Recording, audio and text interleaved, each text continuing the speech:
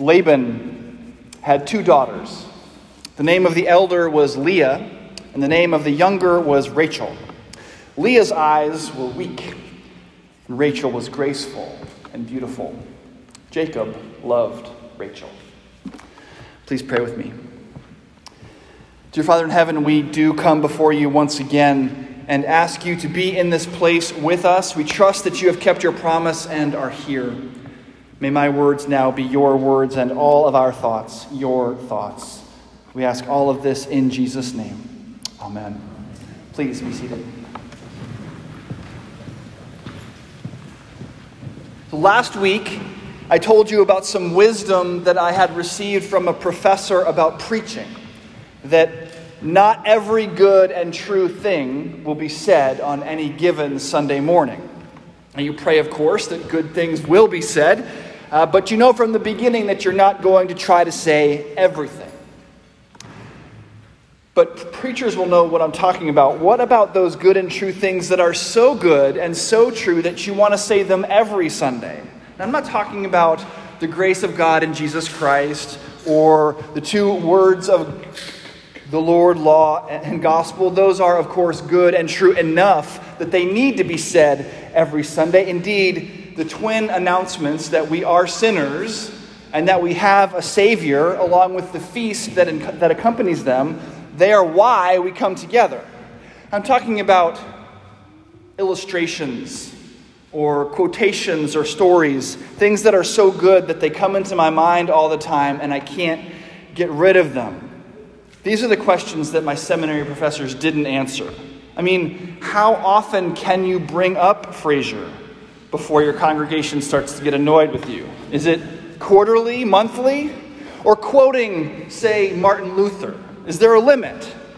And the reason I ask is because there's this great Martin Luther quote, and it goes so well and goes so far in explaining this story of Jacob, Rachel, and Leah that I just could not get it out of my head this week. The problem is I know that I've used this quote with you all before, and probably a lot. I was actually going to do one of those Microsoft Word searches to see just how often I'd use this quote, but then I got scared and realized that I didn't want to know. And yes, I know what you're thinking. This guy still uses Microsoft Word. I know I'm a dinosaur, but you have no idea. I'm still using Microsoft Word 2007. So here's the quote, right off the top, because I can't help myself, and because we're going to build the whole sermon around this quote this morning. Martin Luther, in the context of his Heidelberg Disputation, Thesis 28. So as a historical aside, before you think to yourself, what on earth is he talking about? The Heidelberg Disputation was something that Luther wrote to defend the, quote, new theology that he was credited with, or accused of, depending on your perspective, coming up with. Now we know, as he did, that it was not new, that it was actually just the truth of biblical Christianity, the good news about Jesus Christ, and the proper distinction between the law, what the Lord requires of us, and the gospel, what the Lord gives us for free in Jesus Christ. But Luther was asked to explain this. And so he came up with a bunch of theses, just like he had so famously done with the 95, that he presented in the lecture hall of the Augustinian order in Heidelberg, a room which I have to imagine was similar in vibe to the room in which we find ourselves this morning. That was hilarious. I can't believe. No, not even a titter. Nothing. No chuckle. I'm going to have to add that in post. Luther made this presentation, the Heidelberg Disputation, April 26, 1518. Here is Thesis 28, his final thesis, his grand conclusion. The love of God does not find, but creates that which is pleasing to it. The love of God does not find, but creates that which is pleasing to it. Has there ever been better news, more succinctly put, than that? The love of God does not find, but creates that which is pleasing to it. In other words, God is not desperately looking around trying to find someone who qualifies for or deserves his love. No. Instead, God, on account of Jesus Christ, loves a sinner and thereby makes the sinner lovely. One more time. The love of God does not find, but creates that which is pleasing to it. Now, I'd be tempted to just say amen at this point and sit down, acknowledging my inability to improve on Luther's sentence or the good news that it announces. But there's a problem. We have such a hard time believing that this could possibly be true. It sounds just too good. We want proof. And this, again, is why we come together week by week, so that we can remind each other that this good news that sounds too good to be true is actually true. And so we prove it by the Scriptures every week. That's what we do here. So for this week's proof, I'm going to give you an illustration, and then we're going to turn to the Bible itself. And both stories, the illustration I'm going to share with you and this story of Jacob, Leah, and Rachel, are going to be about status. That's going to be our theme this morning, status. Well, there's an episode of the TV show Community, one of my favorites, not on the level of Frasier, of course. Let's not kid ourselves, but up there. There's an episode in which a new smartphone app is introduced onto the community college campus. And this app allows the students, really everybody on the campus, to rate the people on the campus with a rating of 1 to 5 stars. Their friends, their teachers, everyone. You can rate anything and everyone. So over time, the people develop a cumulative rating. So-and-so is a 2. So-and-so is a 5. And so on. And the kicker is, the higher your rating is, the more value your ratings of others gets. So just a week after this app is introduced onto the campus, the school has turned into a post-apocalyptic hellscape with a caste system in place more rigorous than anything in India. The 4s, for instance, wear gray clothes so as not to call attention to themselves for fear of getting reduced to a 3. The 5s live in the lap of luxury, being served food and futuristic drinks by the 2s. And the 1s, well, the 1s are pretty much untouchable, relegated to the outlands. Status has become everything. Everyone is ranked, and everyone behaves according to their rank. And the only way to move up is to get close to, be seen with, and curry favor with the people ranked higher than you. Now, as silly as that sounds, and it's played for huge laughs in the show, this is actually a terrifyingly accurate picture of how people are and how the world actually works. Because we all want to be a 5, don't we? We do anything. We organize our lives around trying to achieve 5-like status. We get the job. We join the fraternity. We run in the circles that will look good to other people, that will make us look good to other people. Haven't you ever wanted to be able to tell someone that your assistant will be in touch? This is one of my dreams. Or that you couldn't make that meeting because you'll be in Dubai that weekend. Or casually mention the celebrity phone number that you have. We want these things because we want the status they afford. We want people, when they think of us, to be impressed. And Jacob, from our reading in Genesis this morning, is exactly the same way. He wants to be impressive, and he finds himself in a situation where he is able to choose a wife, a beautiful one or an ugly one. Is it any wonder that he chooses the beauty? Of course he does. It will give him status. It will make him impressive. This is the no-brainer human choice. Now, we drop right into the middle of Jacob's story here. There's a lot that came before, and there is a lot that's still to come. But remember, Preaching 101, you can't say everything. In fact, I'm not even going to mention Jacob's polygamy here. That's a whole Bible study that we could do. Suffice to say that polygamy in the Scripture is just facts on the ground. The Bible does not condone or approve of the practice. But like I said, that's a whole Bible study, Preaching 101. We're not going to say everything this morning. This little vignette stands on its own. Jacob is the nephew of a man named Laban and ends up staying long-term in his home. And after a month, Laban tells Jacob that if he's going to stay, he deserves some kind of pay for the service that he'll render helping out around the house. And he asks Jacob, "What shall your wages be?" Now, Jacob has met Laban's 2 daughters, and he's got his eye on one of them. Rachel, Laban's younger daughter, is an acknowledged beauty, while the elder daughter, Leah, is, well, what we'd say today is that she's got a great personality. The Bible describes her in the translation that we read from this morning, the New Revised Standard, as having lovely eyes, but that's not quite right. At the beginning of the sermon, I read you the English Standard Version, which better translates that word that the NRSV uses as lovely to be weak. That's a better translation. In fact, that's what the updated New Revised Standard uses. So the more accurate translation here is that Leah has weak eyes. This hits a little different, doesn't it? What's Rachel like? Oh, she's graceful and beautiful. And Leah? Well, she's got weak eyes.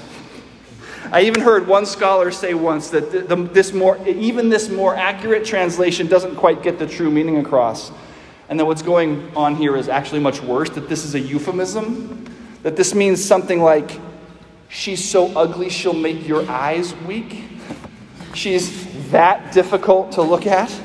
But whatever specific thing is happening with the language here, the Bible is making no bones about the difference between Leah and Rachel. Leah's eyes were weak, but Rachel was graceful and beautiful. Jacob, we read, loved Rachel. Doesn't get much clearer than that. And so Jacob agrees to work for Laban for 7 years in exchange for the right to marry Rachel. But Laban tricks Jacob in a move that's more one life to live, or as the world turns, then community. On the wedding night, 7 years later, when Jacob is probably too drunk to notice, Laban sends older and uglier daughter Leah into the wedding tent in Rachel's place. And this results in my favorite bit of punctuation in the whole Bible. Genesis 29, verse 25. When morning came, it was Leah! Exclamation point! Like record scratch and Scooby-Doo noise. Whoop! Surprise! You're married to the wrong sister. And so then Jacob has to work 7 more years to get Rachel, the woman that he actually wants. So now, Jacob's married to both of them, but he is not an equal opportunity lover. Jacob loves beauty more than ugly. Because who wouldn't? It gives him status. Jacob wants to be a 5. He's been concerned with status since he grabbed onto Esau's heel in utero. He wants to be a 5, and he thinks that Rachel can help him get there. He's going to be the guy with the beautiful wife. And we would all choose similarly. But now the good news. Not the God of the Bible. Our God does not choose this way. While Jacob chooses Rachel, God chooses Leah. If we were to read a little further on in the story, we'd come to verses 31 and 32. When the Lord saw that Leah was hated, he opened her womb, but Rachel was barren. And Leah conceived and bore a son, and she called his name Reuben. For she said, because the Lord has looked upon my affliction, for now my husband will love me. Now Rachel is described here as barren. Even though years later the Lord does bless her with children too, she's described in this way because the Bible is making this dichotomy clear. Rachel, the beautiful one chosen by Jacob, is not chosen by God. For now she is barren. Only Leah, the ugly one, not really wanted by Jacob, is chosen by God and can have children. And not only can Leah have children, we'll come to find out that she is the mother, through her son Judah, of the line by which Jesus Christ, Savior of the world, is born. Jacob chose Rachel, but God chose Leah. Jacob chooses beauty over ugly. He thinks it will show everyone how successful he is, how much status he has. God chooses ugly over beauty. It shows everyone how gracious he is, how much mercy he has. Remember, the love of God does not find, but creates that which is pleasing to it. Notice here that God's love is working in what seems to us to be a backwards way. We assume that God will be like Jacob, choosing the beautiful over the ugly, righteous people over sinners. And we assume that because we're like Jacob. That's how we choose. Almost everything we do in our lives is structured in such a way as to build ourselves up, to gain status, to get us chosen to be a 5. And to be a 5, we think we have to be Rachel. To be picked, we have to be the beautiful one. We want to impress those around us, so we align ourselves with the impressive. We want to be beautiful, so we surround ourselves with the beautiful. We want to seem young and vibrant, so we surround ourselves with the young and vibrant. We want to be well-liked and popular, so we align ourselves with whatever society is in favor of at the moment. We sit at the cool table at lunch. You can see this in young people's hairstyles. I have young people in my home now, so this is something that I think about a lot. Whatever haircut the cool kid gets, pretty soon everybody's got that haircut. We are all like Jacob. We choose the popular over the unpopular, the beautiful over the ugly, and we think that this striving, this putting ourselves next to the beautiful people, the powerful people, will help us be beautiful and powerful too. But it isn't. Instead, it's killing us. And now here it's time, once again, for my patented Hugh Hefner principle. A principle which I really think I truly did invent. It's too bad it'll never catch on, connected as it is to a disgusting and lecherous man. But here's the principle. Did having young, sexy girlfriends make 80-year-old Hugh Hefner seem young and sexy? Of course not. His beautiful girlfriends made him seem old and decrepit, like the crypt keeper, like he was already dead. And this is a universal principle. Don't you have a handsome person in your life who makes you feel ugly? Or a smart person in your life who makes you feel stupid? Or a church in your life that has a beautiful, but never mind. This principle shows us what's actually going on, that our striving always brings us up short. That our efforts to be beautiful always simply show us how ugly we are. That our efforts to be strong just reveal our weakness. That our efforts to be young ultimately only remind us that we're going to die. That our efforts to save ourselves reveal all the more our need for a Savior. We are in desperate need of good news, we Leahs, you and I. And we have it. The good news is that God chose Leah. God chooses the fools of this world, the failures, the weak, the ugly, the dead. God chooses Leah. Everything in our lives says, be Rachel, or you won't get picked. We need a Savior from that life because that life is killing us. We need a God who does not make decisions like Jacob, and we have one. God chose what is foolish in the world, Paul wrote to the Corinthians, to shame the wise. God chose what is weak in the world to shame the strong. God chose what is low and despised in the world even things that are not, to bring to nothing things that are, so that no human being might boast in the presence of God. And because of him, you are in Christ Jesus, who became to us wisdom from God, righteousness and sanctification and redemption, so that as it is written, let the one who boasts, boast in the Lord. In Christ, God aligns himself with Leah, with the ugly, the powerless, the outcast. But a certain kind of outcast, the sinner, the unworthy.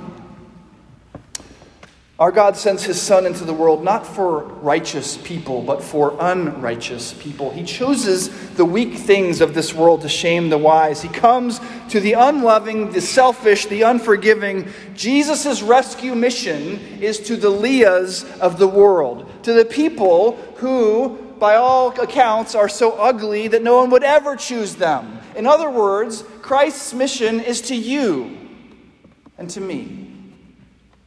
We are Leah.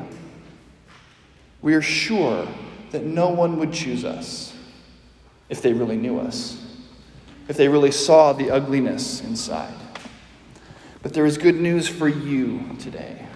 God, Almighty God, chose you. That doesn't make you Rachel. It makes you chosen in Christ. So admit your ugliness, internal though it may be, and accept his love. Confess your sin, repent, and believe that the love of God does not find, but creates that which is pleasing to it. God isn't desperately seeking someone good on whom he can pour out his love. Instead, because of Jesus Christ and the free gift of his righteousness, his goodness, his holiness, you are the chosen of the Lord. Made a good and faithful servant. Made a beloved child. Made a blameless son or daughter of Almighty God. This God in Christ has chosen you today and every day. And in so doing, in so choosing, has made you pleasing to him on account of Jesus Christ. Thanks be to God for Jesus Christ, the Savior of sinners, sinners like you and me. Amen.